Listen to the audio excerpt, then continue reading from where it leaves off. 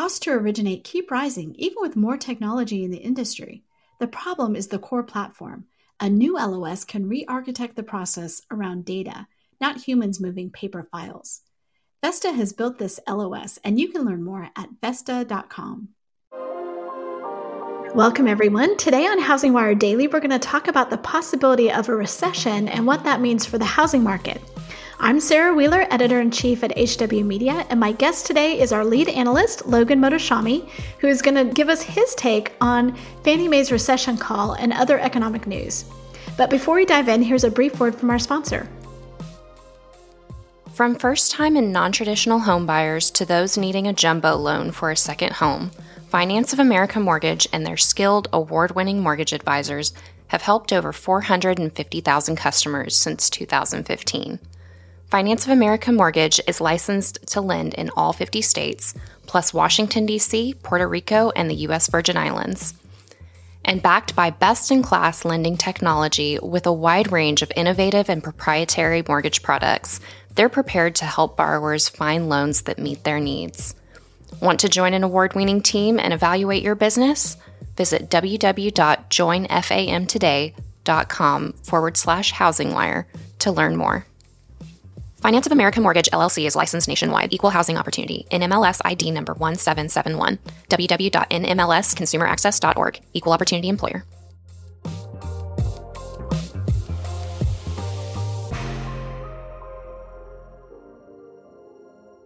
Logan, welcome back to the podcast. It is wonderful to be here, Sarah.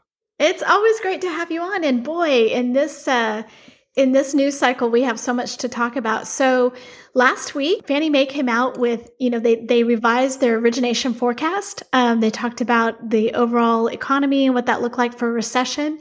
I'd love for you to tell us what you think in their numbers. We can look at what their numbers said. They've got it, declining, lowered its mortgage origination forecast for 2022 and 2023. And they're saying that's because of the Fed's aggressive, monetary policy and volatility in the mortgage market. So we'd love to get your take on that. Well, technically, if the U.S. was going to go into a recession, bond yields would really fall down. Mortgage rates would fall down. That's traditionally the case. I'm never a big fan of forecasting following years economic data. I always believe in a progression model, the 6 recession flag. This way, you don't get to use the R word and then something else happens. It changes that variable. So right now, again, 3 of my 6 recession flags up. But regarding housing, housing is a very big component of the next 2 flags. Typically, housing starts and new home sales fall into a recession. We are at risk of the new home sale market and the housing starts market to be impacted.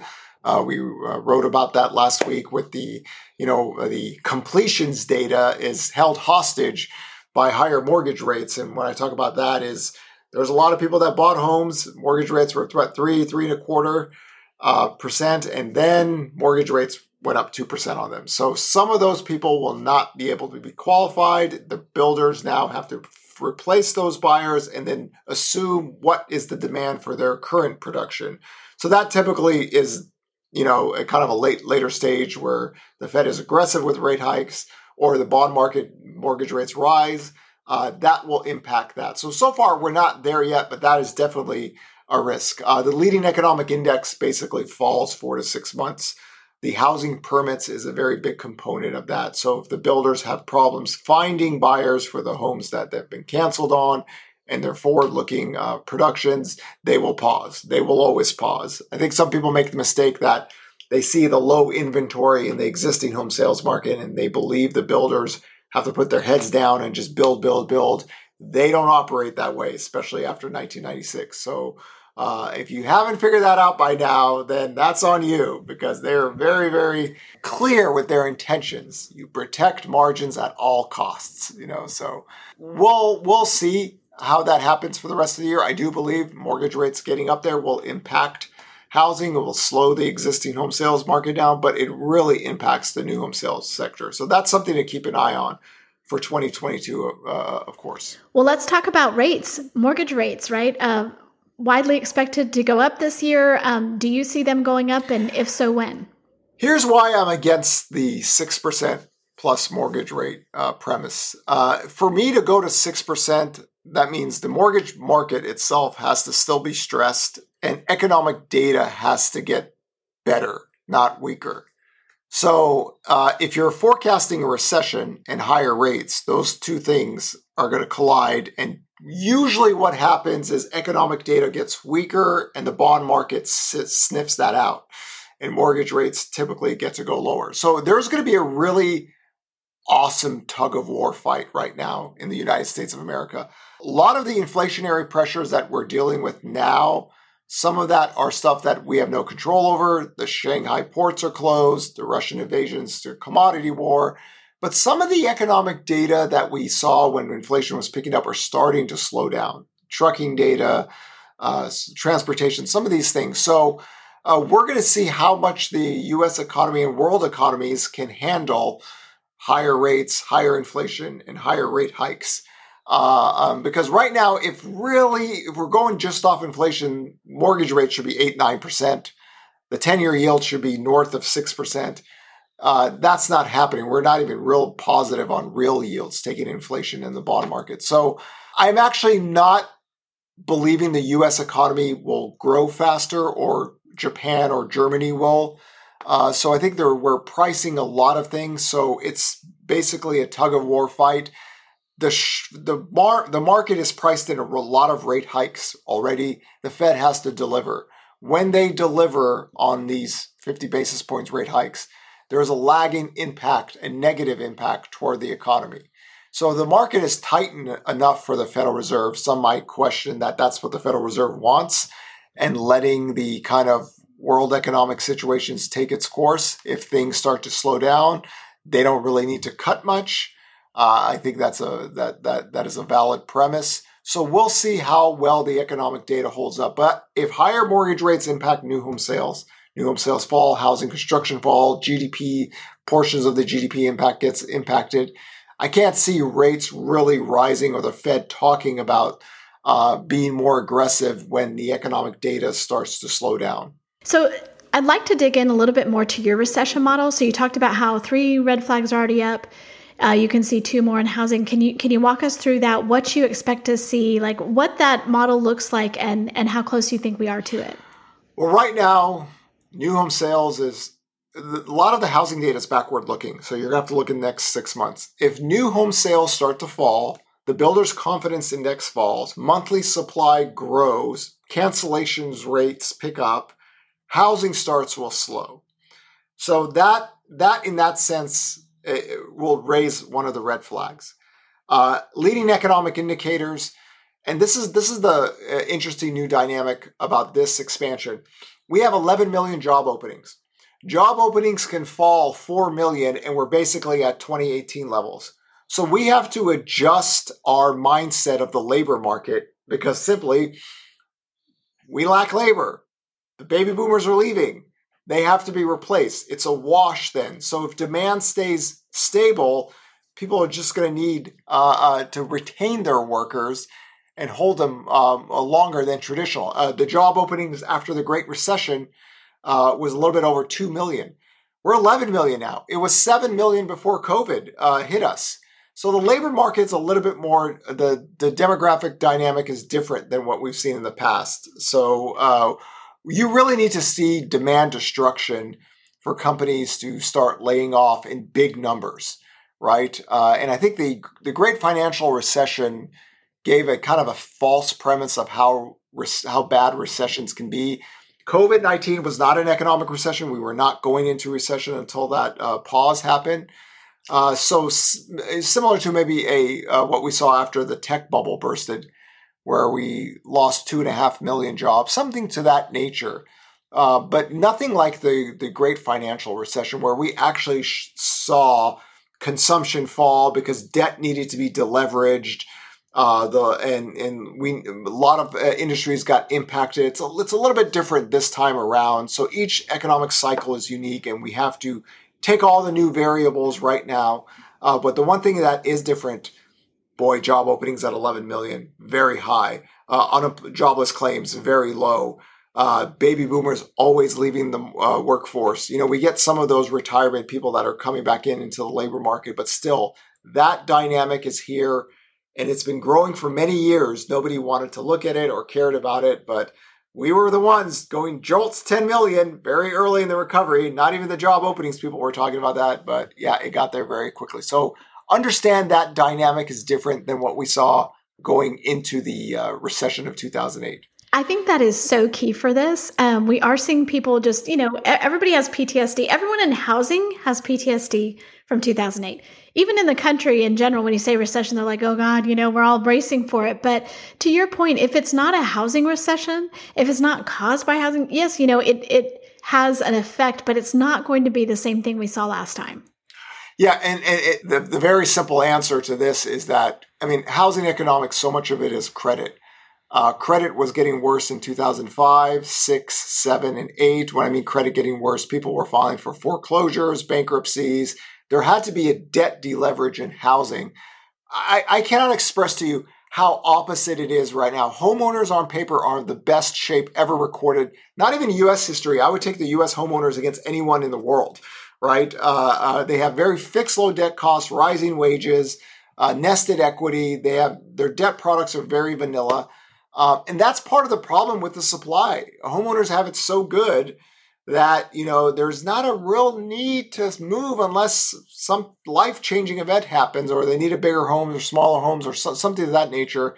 And it's the post-1996 housing world that the housing credit bubble is just not here, right? We just don't have those kind of dynamics. And credit was getting tighter during those last few years before the recession. Credit can't really get too tight. It's just a 30-year fix. I make the case that maybe we should abolish ARMs so people that can't escape the higher rates to create more balance. But even the ARM products are very fine. There's nothing wrong with them. Completely different marketplaces. So if you're still in the 2002 to 2008 mode, you're in another universe. That world does not exist. There's no data lines that exist. Home prices have accelerated much higher and hotter than that period. But the loan quality is very excellent. I always tell people the notion that positive cash flow educated homeowners would sell their homes to be homeless is a real fascinating premise. Don't think it really holds up in the real world, but some people like that. And so usually a seller is typically a buyer. So it's really hard for inventory to grow unless you have real demand weakness and forced selling. See, it's the opposite. We have forced buying. Forced buying, not a good thing. We need higher rates to cool this down. We don't want Americans to be forced to buy a home competing against 5 or 10 people. So higher rates positive in that sense for the equilibrium of housing to be good. You've even said you are team higher rates in several recent articles. Team higher rates. By the end of January, it became evident what was happening. We're heading toward, we still have, 15% home price growth. Not a good thing. God, my 5-year growth model was at 23%. So it's just, this is the dynamics of having too many people chasing too few homes. Not there's too much credit out there. There's just a simple raw shortage. And the only way I could think of this ever fixing itself is higher rates creates more days on market, creates growth rate of pricing. And I'm already seeing that in some of the early data. I know some of the backward data doesn't look at that, but that's the pre 5% mortgage world. So we're seeing some of that. And that to me is a positive because what was happening in January and February and March, negative. But it's a different world right now. So we'll take it 1 week at a time. I wanted to follow up on the whole idea of the unemployment because in that Fannie Mae report, they talked about they expect the unemployment rate, which has been under 4%, to jump to 6%, I believe, in 2023. And so I would love to get your take on that. And if you think that that's, why you think they're going for 6%, what's the difference between now and then? What is that? And what does that look like for the overall economy? If we're in a recession, most likely the retail sector gets impacted. The durable goods purchasing, this is actually the 6th recession red flag here. We purchase so much durable goods in a very short amount of time that it's a historic run. So I use the Peloton effect to try to teach people what happened to Peloton. They had a booming demand. They manufactured a lot of Peloton bikes, did not sell. They have a glut of supply, and they have to fire people. So think about that in the retail sale industry, in the durable goods area. If there's a big push for capacity and demand doesn't follow through, then those are the areas where you'll see layoffs. If new home sales fall and housing construction fade, you don't need as many construction workers. Those are the things that you want to see to kind of counteract where does that 6% unemployment. And just remember, when we're talking about 6% unemployment rates, 94% of the country is working. We lose complete perspective. I need to say they actually say that's in 2024, which seems like again so far out. Everything's a progress. You take it 1 week at a time. Data will guide you there unless you have an exogenous shock. So technically we have two shocks right now, the Russian invasion and the Shanghai ports. A little bit different than what COVID was, but we'll take it. The data will show us there. And we're already seeing some of the kind of softness in some of the data that was really strong. So that's why I don't like forecasting or even saying the R word until I got everything in place. And then we talk about it and what happens and how do we get out of that. And we did the America's Back Recovery Model on April 7th, 2020, because some of the early indicators were recovering. So we do it in that progression model rather than forecasting a year. Love that insight. Last week you wrote about existing home sales. You looked at permits. You looked at completions. What did you gain from those reports last week, which, as you said, are backward looking, but still? The existing home sales is savagely unhealthy. This is the post 2010, the most unhealthiest housing market. And again, it's just the raw shortage of homes. And the fact that we're having, again, 15% home price growth, we're having bidding wars still, again, backward looking. There was a premise that if mortgage rates got to 4%, there would be some dynamic shift change in the housing. Nothing happened. Okay. Inventory is still being negative year over year. So you need higher rates with duration. So again, that was backwards. The housing permits and starts data, again, backwards, but the completion data is here. Completions data has been terrible for years now. And the risk is that these homes that need their buyer to come through, you can get more cancellations, and then the builders are worried about their future demand as well. So always go with the new home sales sector first, where rates impact. It should. The existing home sales, now that mortgage rates are above 4% now, I think it should. And remember, we're not just talking about the rate factor here. I think a lot of people just focus on the rate. Home price growth has accelerated in a very unhealthy way in 2020, in 2021, and 2022. This is why specifically I said, as long as home prices grew 23% in 5 years, we'll be okay. That's not happening. A hypothetical would be if home prices grew at 3% in 2020, 2021, and 2022, higher mortgage rates will impact some buyers, but not as bad. Here, it's not the case. We had 10% growth just alone in 2020. So mortgage rates should cool things down by creating more days on the market and less aggressive pricing, because my thing now is home sellers, home builders, and investors need to be put on their ass. And a sub 4% mortgage rate market roll, they weren't. They were too much pricing power. When you have that kind of pricing power as a collective whole, oh boy, you could run. And look what happened. They just ran it. They just ran with it. And that has to, there needs to be checks and balances. And there has to be a way that we look at that as a positive, not as a negative. Because what we saw, what we're still seeing is home price growth way too much. And all that does is eat up affordability faster and in an unhealthy fashion.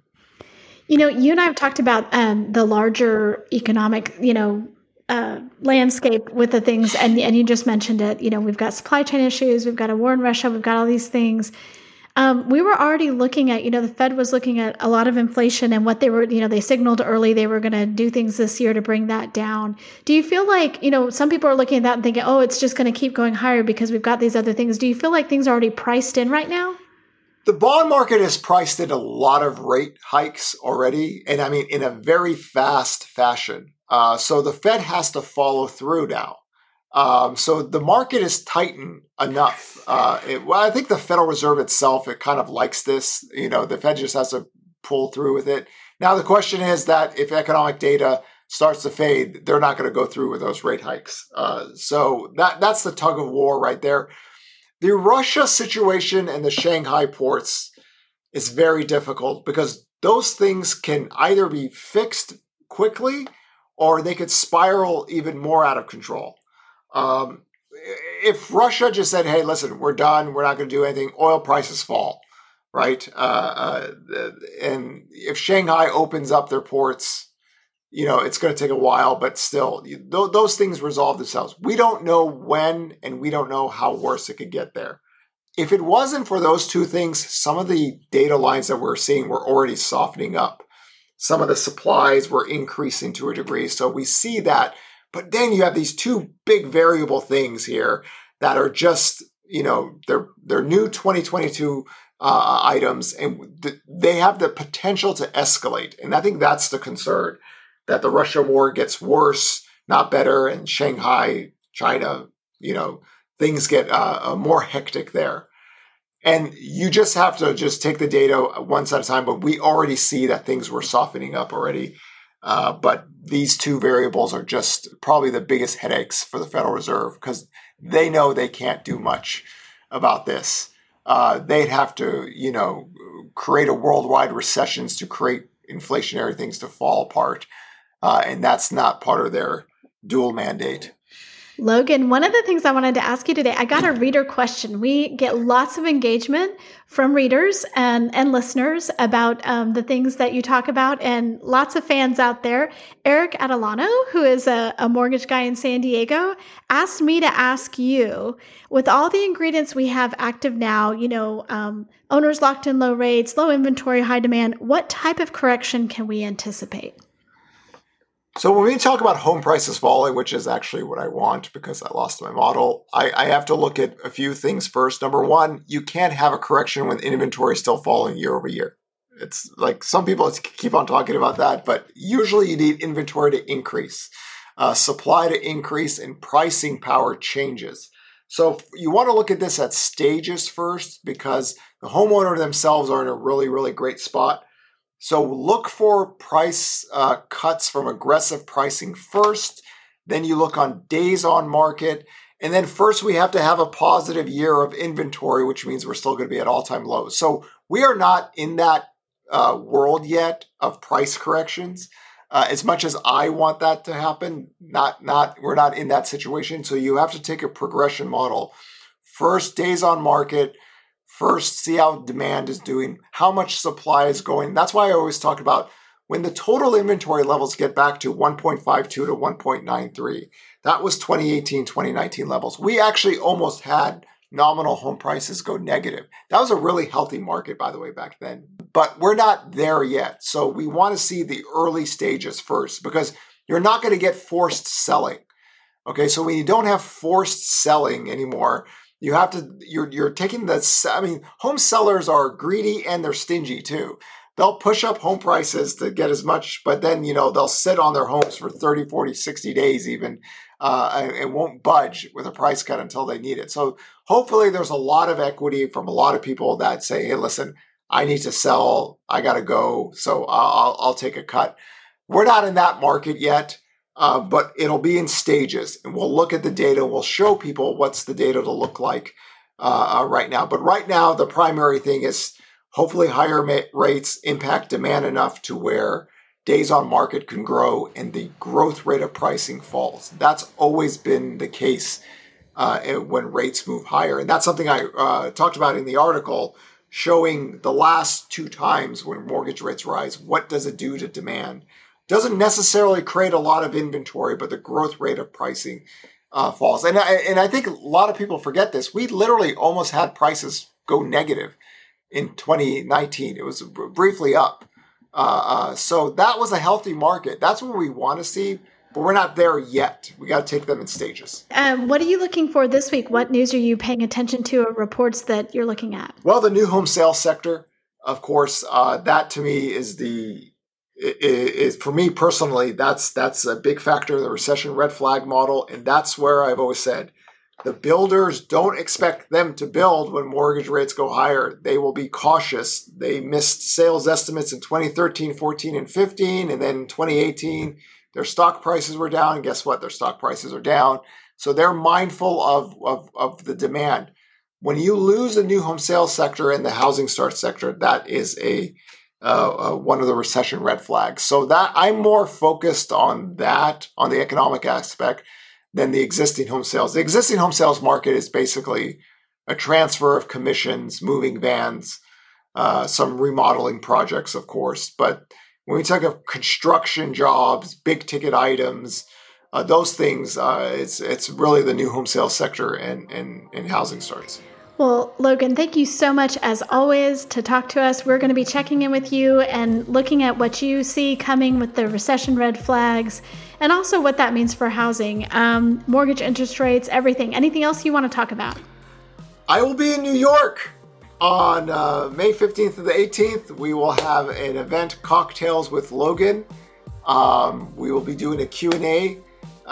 Questions and answers live, and we'll be talking about the economy there. And my God, talk about all the drama that's happening right now and all the crazy variables we need to go over with. So we'll get that information to the public, but I hope to see some of my New York peeps because I'm naturally a Wall Street guy by heart. So that'll be a fun time.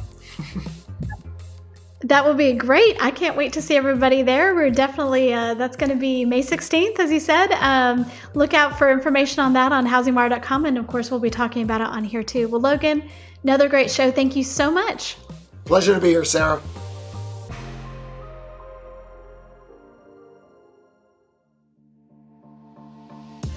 How have the 2022 housing market forecasts changed? Or how is the industry navigating the shift to a purchase-driven market? HousingWire's premium content program, HW Plus, answers questions like these and offers a variety of member-exclusive benefits that are tailored to what you need to stay competitive and agile in today's fast-paced market. Go to housingwire.com/membership to join today. With your HW Plus membership, you get access to longer-form digital content, the HousingWire magazine, member-exclusive rates to in-person events like HousingWire Annual, and more. Thanks for listening to Housing Wire Daily. If you haven't already, we'd love for you to take a minute to rate the show and leave a comment. And make sure to tune in tomorrow for more news and insight.